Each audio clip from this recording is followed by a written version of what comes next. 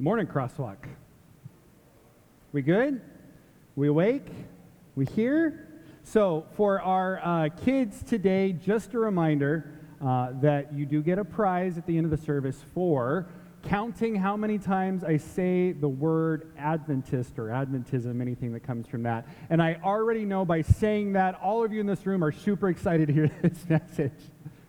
No, I'm excited. It is Campus Day here. If you haven't been with us before, that is when a Sabbath falls in between two sermon series. We just finished our series called After, looking at what happens to us now in the after of the resurrection. And we're getting ready to jump into a series called Elemental, which is really looking at deconstructing faith and what matters most. I'm really excited for it. Next week, we will be joined by Pastor Sam Lenore. It's no big deal. He has long hair. Yay, whatever. Anyway, and I know some of you are turning in your resignation letters to work so that you can be here next week. So he's excited for that. We're excited that we've got a lot of things next week for Mother's Day, so I hope you will join us. It's going to be a special and fun day, and that you stay by afterwards for some food. But as we are getting ready to look at what we believe and why and the essentials of our faith, I thought, because I don't like asking you to do something that I'm not willing to do, I thought I would kick us off today with the question of why I'm still an Adventist. Now, for those of you that don't know, Crosswalk Portland is a part of the Oregon Conference of Seventh-day Adventists, which is a part of the North Pacific Union of Seventh-day Adventists, which is a part of the North American Division of Seventh-day Adventists, which is a part of the World of Seventh-day Adventist Church, which includes 22 million members in over 230 countries with nearly 10,000 schools and 230 hospitals. It's part of our different branches of what we feel called to as a church and as a ministry. Now, I recognize that not everyone in this room comes from an Adventist background or considers themselves a part of the Adventist church, and that is more than okay. At Crosswalk, one of our core values is belonging. Whatever your background is, whatever you come in here from, we want to receive you with open arms. We're so excited to have you here. So our arms and hearts seek to be open to all, but our conversation today, I hope, will encourage all of us to consider a little bit more, at least start that conversation for ourselves of what we believe and why. And for some of you, it's weird that we even have to say, oh, by the way, we're a part of the Seventh-day Adventist Church. And to be fair, we do not have it on our sign out on the road, partly just because it's long, Crosswalk Church, Seventh-day Adventist. Anyway, but I've had some questions from people, so I'm going to talk about that a little bit today. Why don't we have it on our sign? We don't have any pamphlets in our lobby. Amen. And we look different than most of the Adventist churches that I went to growing up. In fact, when we were coming to plant this church, one of the most common questions I got from people was, "What, are you guys Adventists?" You know, and some of those came from people that were concerned about me. Former teachers and mentors in my life that were like, "Oh, Patty has left the church." Yeah, that's what I said. But I was like, no, we check all the boxes. We're not ashamed of it. We're not hiding it. I'm an Adventist minister, and that. But the follow-up question to this was always, well, interesting to me. So they'd ask if we were a part of the Adventist church, but then the follow-up question was, well, how Adventist are you? Which opened the door for me to learn their story, to figure out where they're coming from, what spurred them to ask that particular question.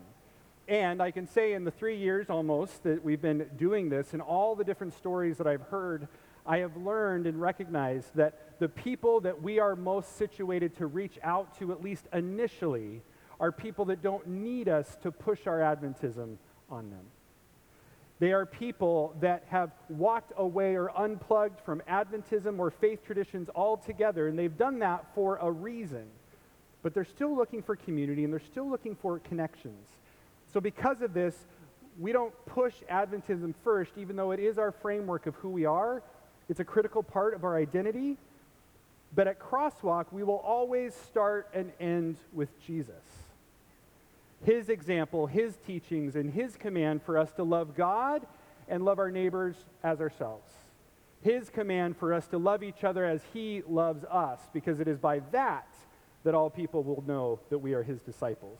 So whatever denomination or faith tradition that you come from or a part of, or even if you're just exploring and you don't have any of those beliefs, it's important to note that we will always be about Jesus. First, foremost, always.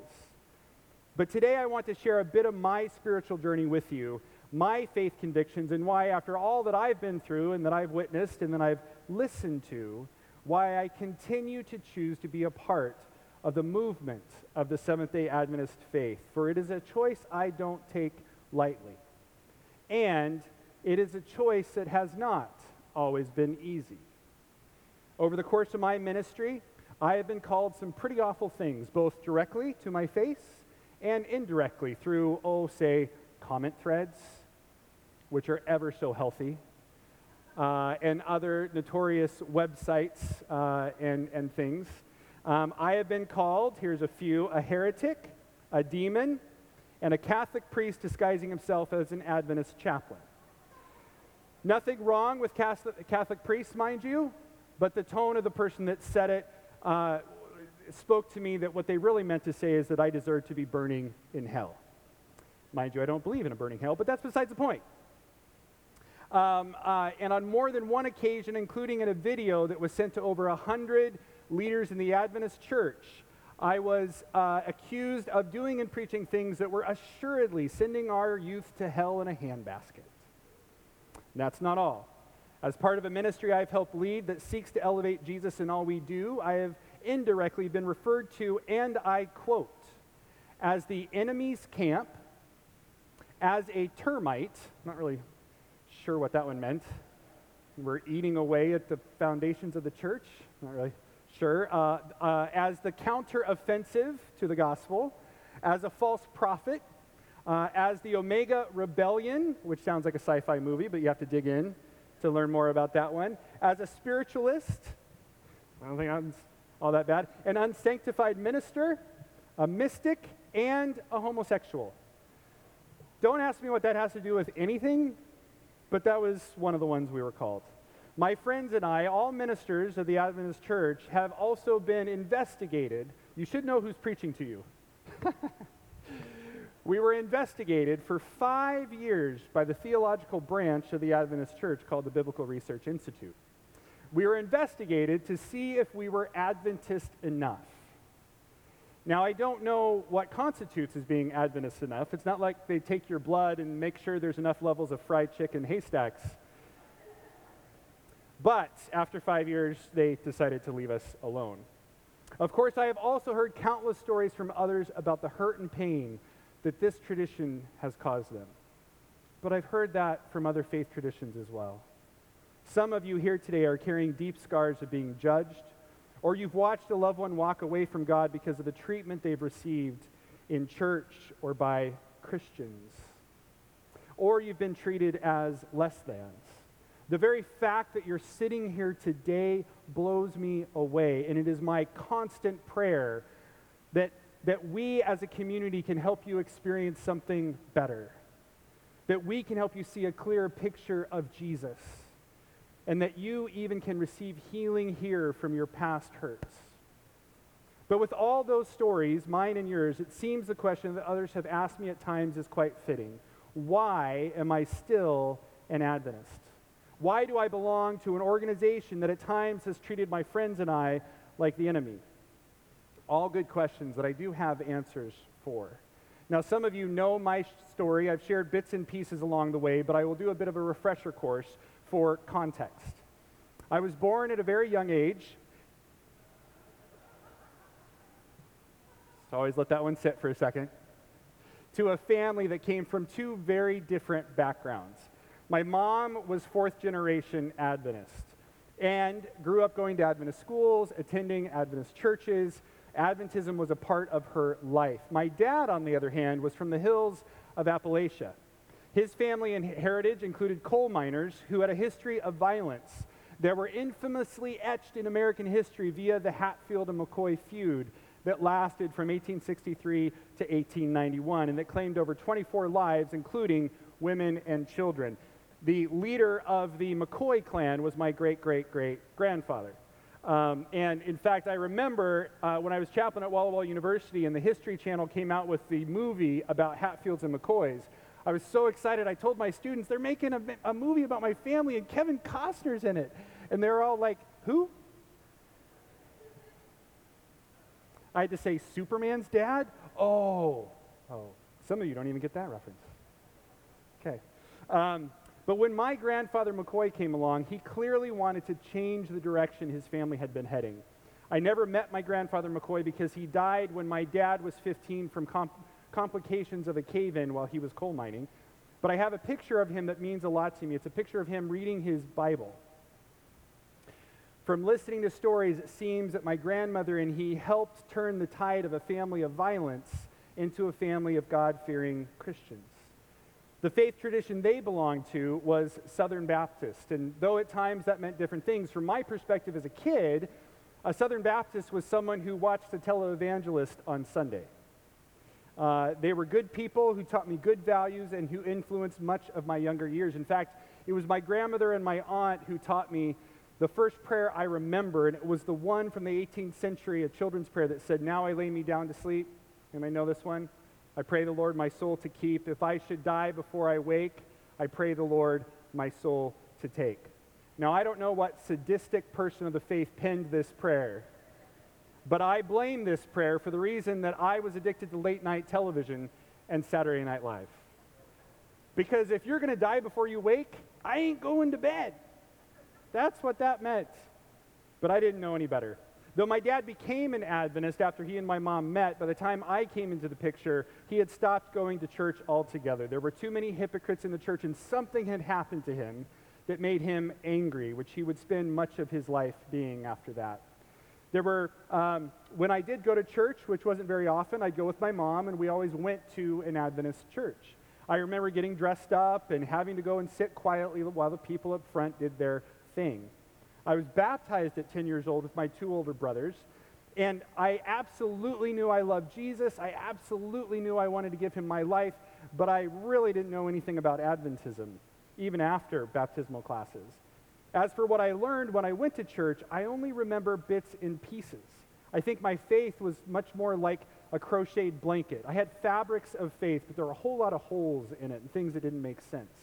I remember coming home once from church crying because something I heard at church made me believe or think that my grandmother wouldn't be in heaven because she wasn't an Adventist.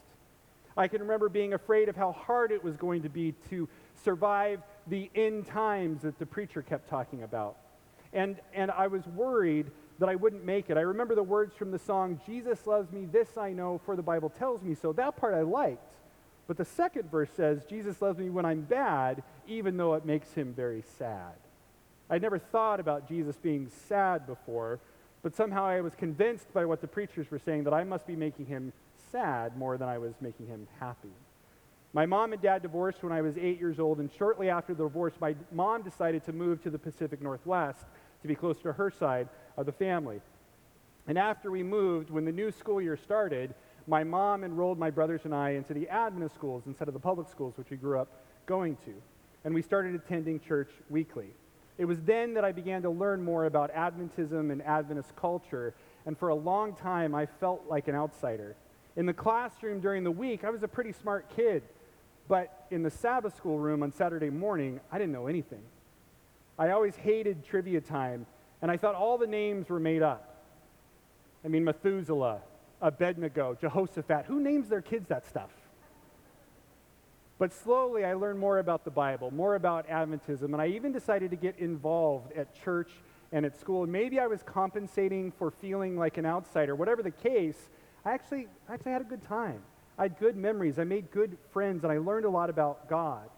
When it came time to go to college, I chose to go to the Adventist University, Walla Walla, and I chose to focus on the two things that I really enjoyed, Jesus and how we communicate with one another. My college professors taught me things about God that I'd never heard before, or at least I never heard it at a time I was ready to receive it before.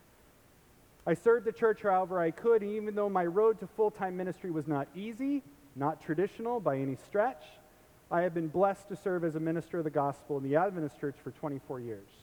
In that time, I have witnessed lives changed, celebrated baptisms and weddings, and I believe I have helped play a part in helping parts of the church refocus on Jesus.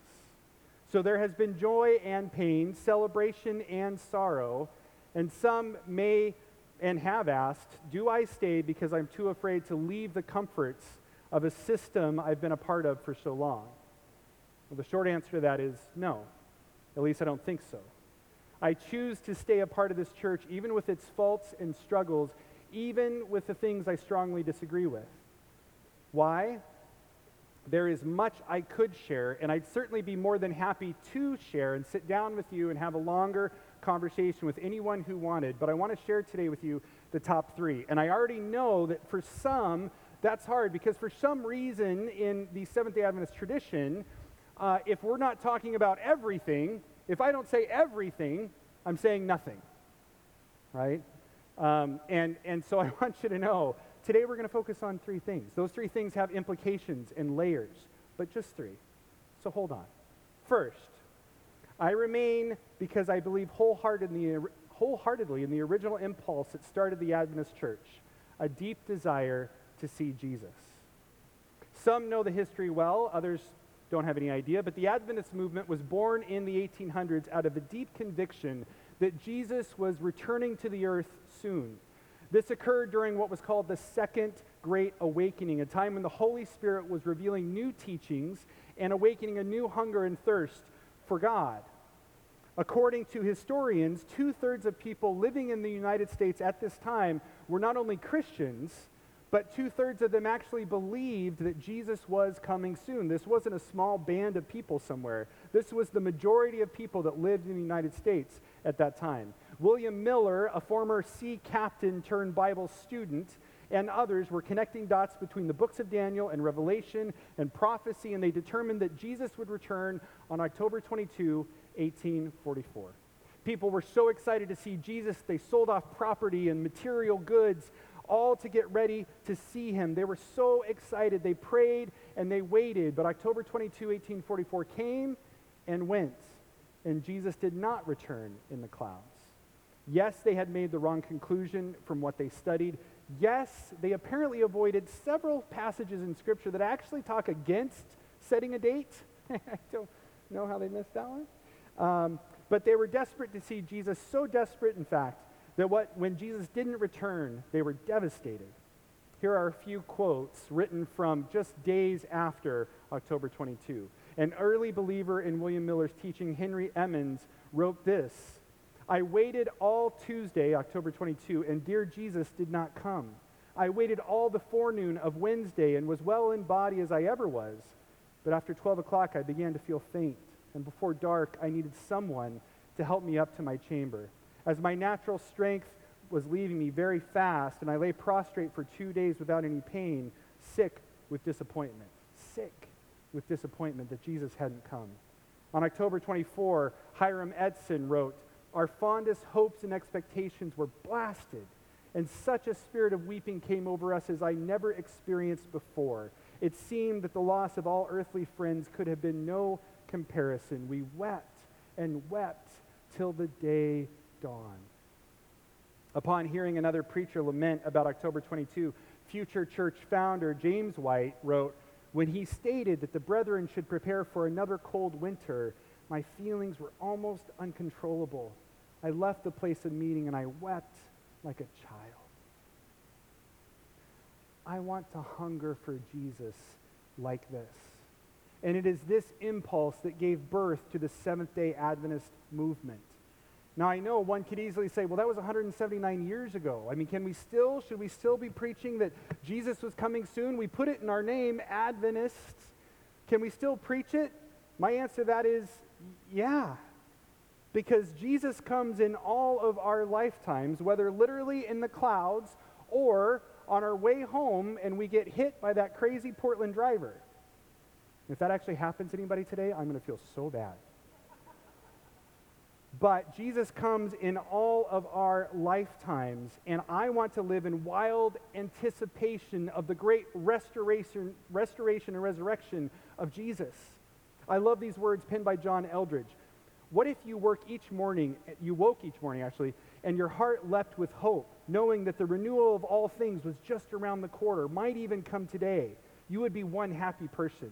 If you knew in every fiber of your being that nothing is lost, that everything will be restored to you, and then some, you would be armored against discouragement and despair. If your heart's imagination were filled with rich expectations of all the goodness coming to you, your confidence would be contagious. You would be an unstoppable revolutionary. I want to be an unstoppable revolutionary for Jesus and the kingdom of God. Today is Coronation Day. Anybody realize that? Coronation Day. I don't know if any of you woke up at 5 in the morning to watch it, but you shouldn't. No. But we coronated our king a long time ago. King Jesus. Come on, people. Anyway, I want to be with Jesus so badly that I wake up every day and I think maybe today I get to see Jesus. At its core, that's how Adventism began its journey. The second big reason I'm still an Adventist actually covers a whole lot of ground that we don't have time to cover all of today, but it creates a lens in which to look through, not only for our faith development, but also for an approach to life. That is the concept Adventists refer to as present truth. Uriah Smith, an important leader in the beginning of the Advent movement, who actually had a peg leg. I put that one in there for the kids. I thought they'd like to know. He had a peg leg. He wrote in 1857, "We have been enabled to rejoice in truths that are in advance of what we then perceived," referring to the disappointment of 1844. "But we do not imagine that we have it all by any means. We trust to progress still, our path growing continually brighter and brighter unto the perfect day. Therefore let us maintain an inquiring frame of mind, seeking for more light, more truth." Fast forward 46 years, and apparently they still didn't have it all figured out. Another founder and influencer for the Adventist movement was Ellen White, who wrote in 1903, "Our exploration of truth is yet incomplete. We have gathered up only a few rays of light."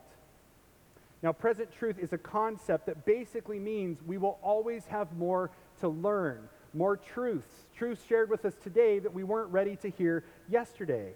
It's a concept that should keep us humble. It should keep us always searching for Jesus, always studying the Scriptures, always asking the Holy Spirit to continue to lead us and guide us and reveal to us what we need to know when we need to know it.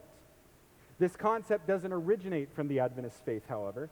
Jesus practiced this with his disciples. At the end of his time on earth, after Jesus had taught them so much for 3.5 years, he said, "There is so much more I want to tell you, but you can't bear it now.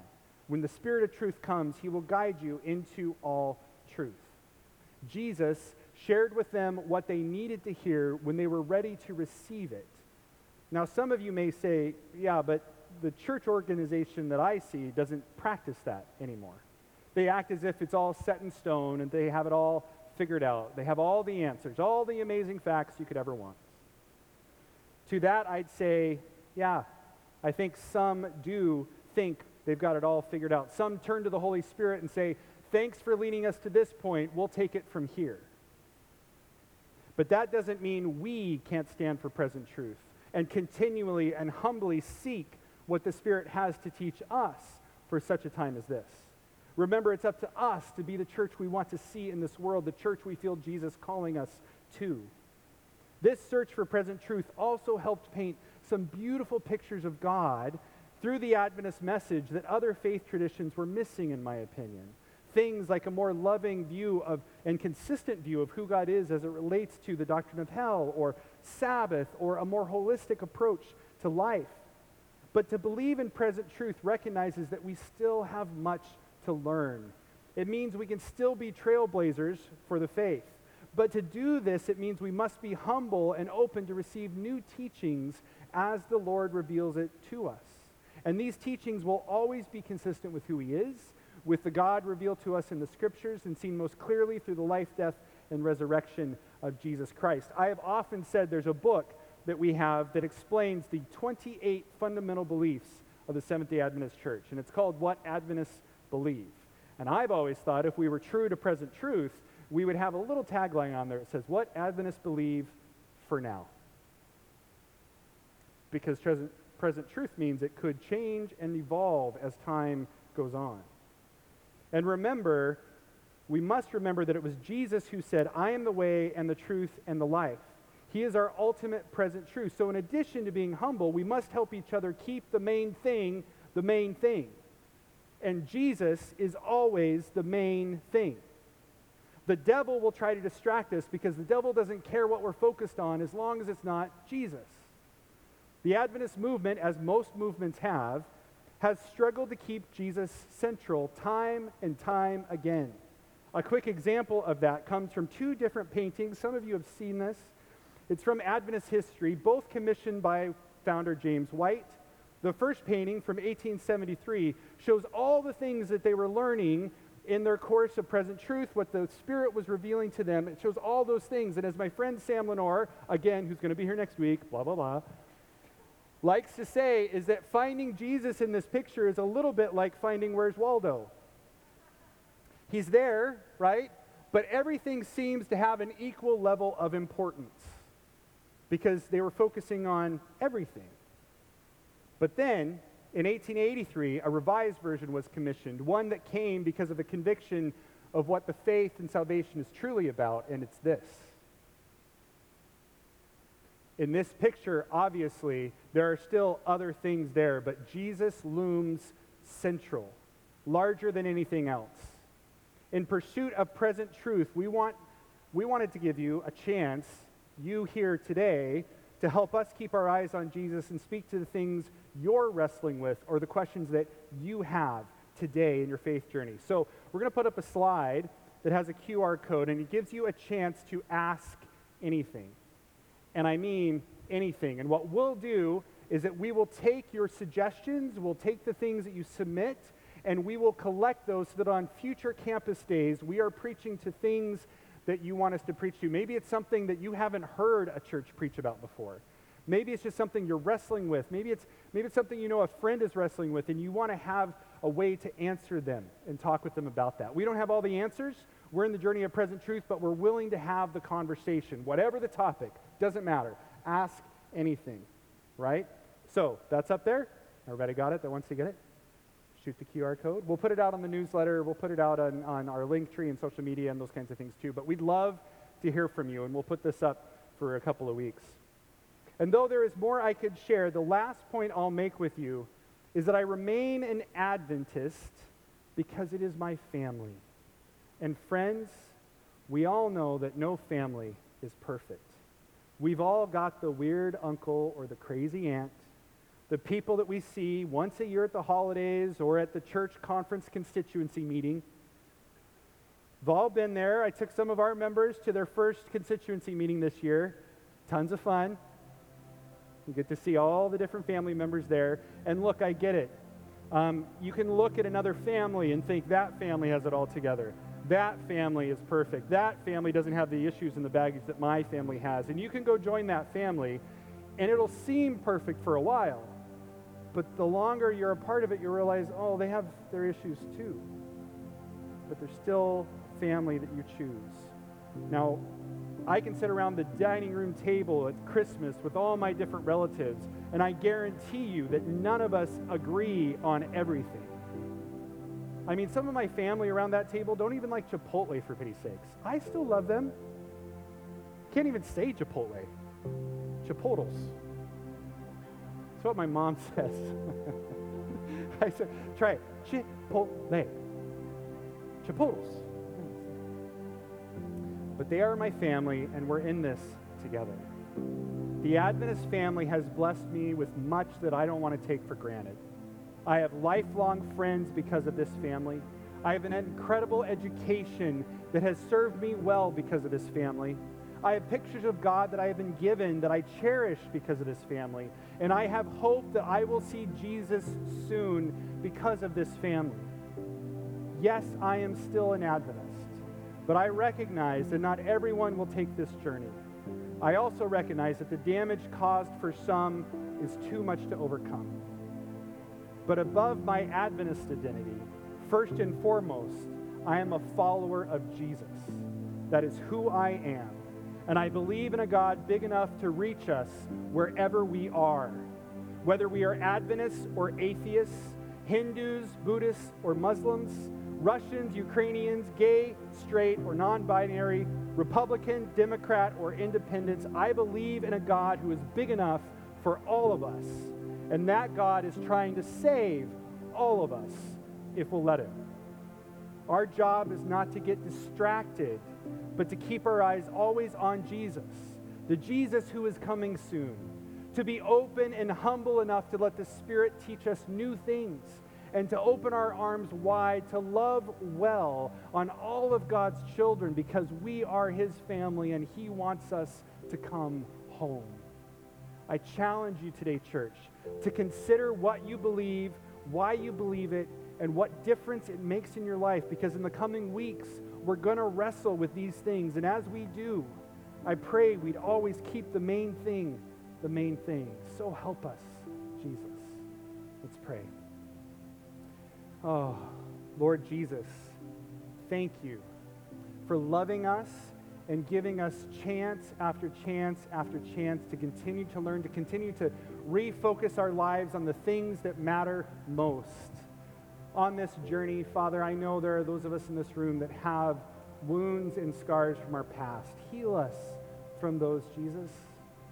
You are the ultimate healer, and you can do that in our lives. Help us to let go of hurts and pains that have been keeping us back from seeing a more clear picture of you.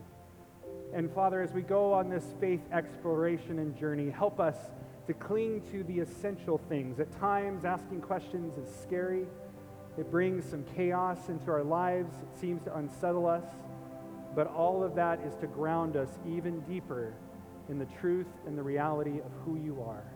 We love you so much. We can't wait to see you face to face. Until then, help us to receive your Holy Spirit, follow wherever you lead us, and love well to everyone you call us to love. In your precious and holy name, I pray these things. Amen. Would you please stand back up with us as we worship?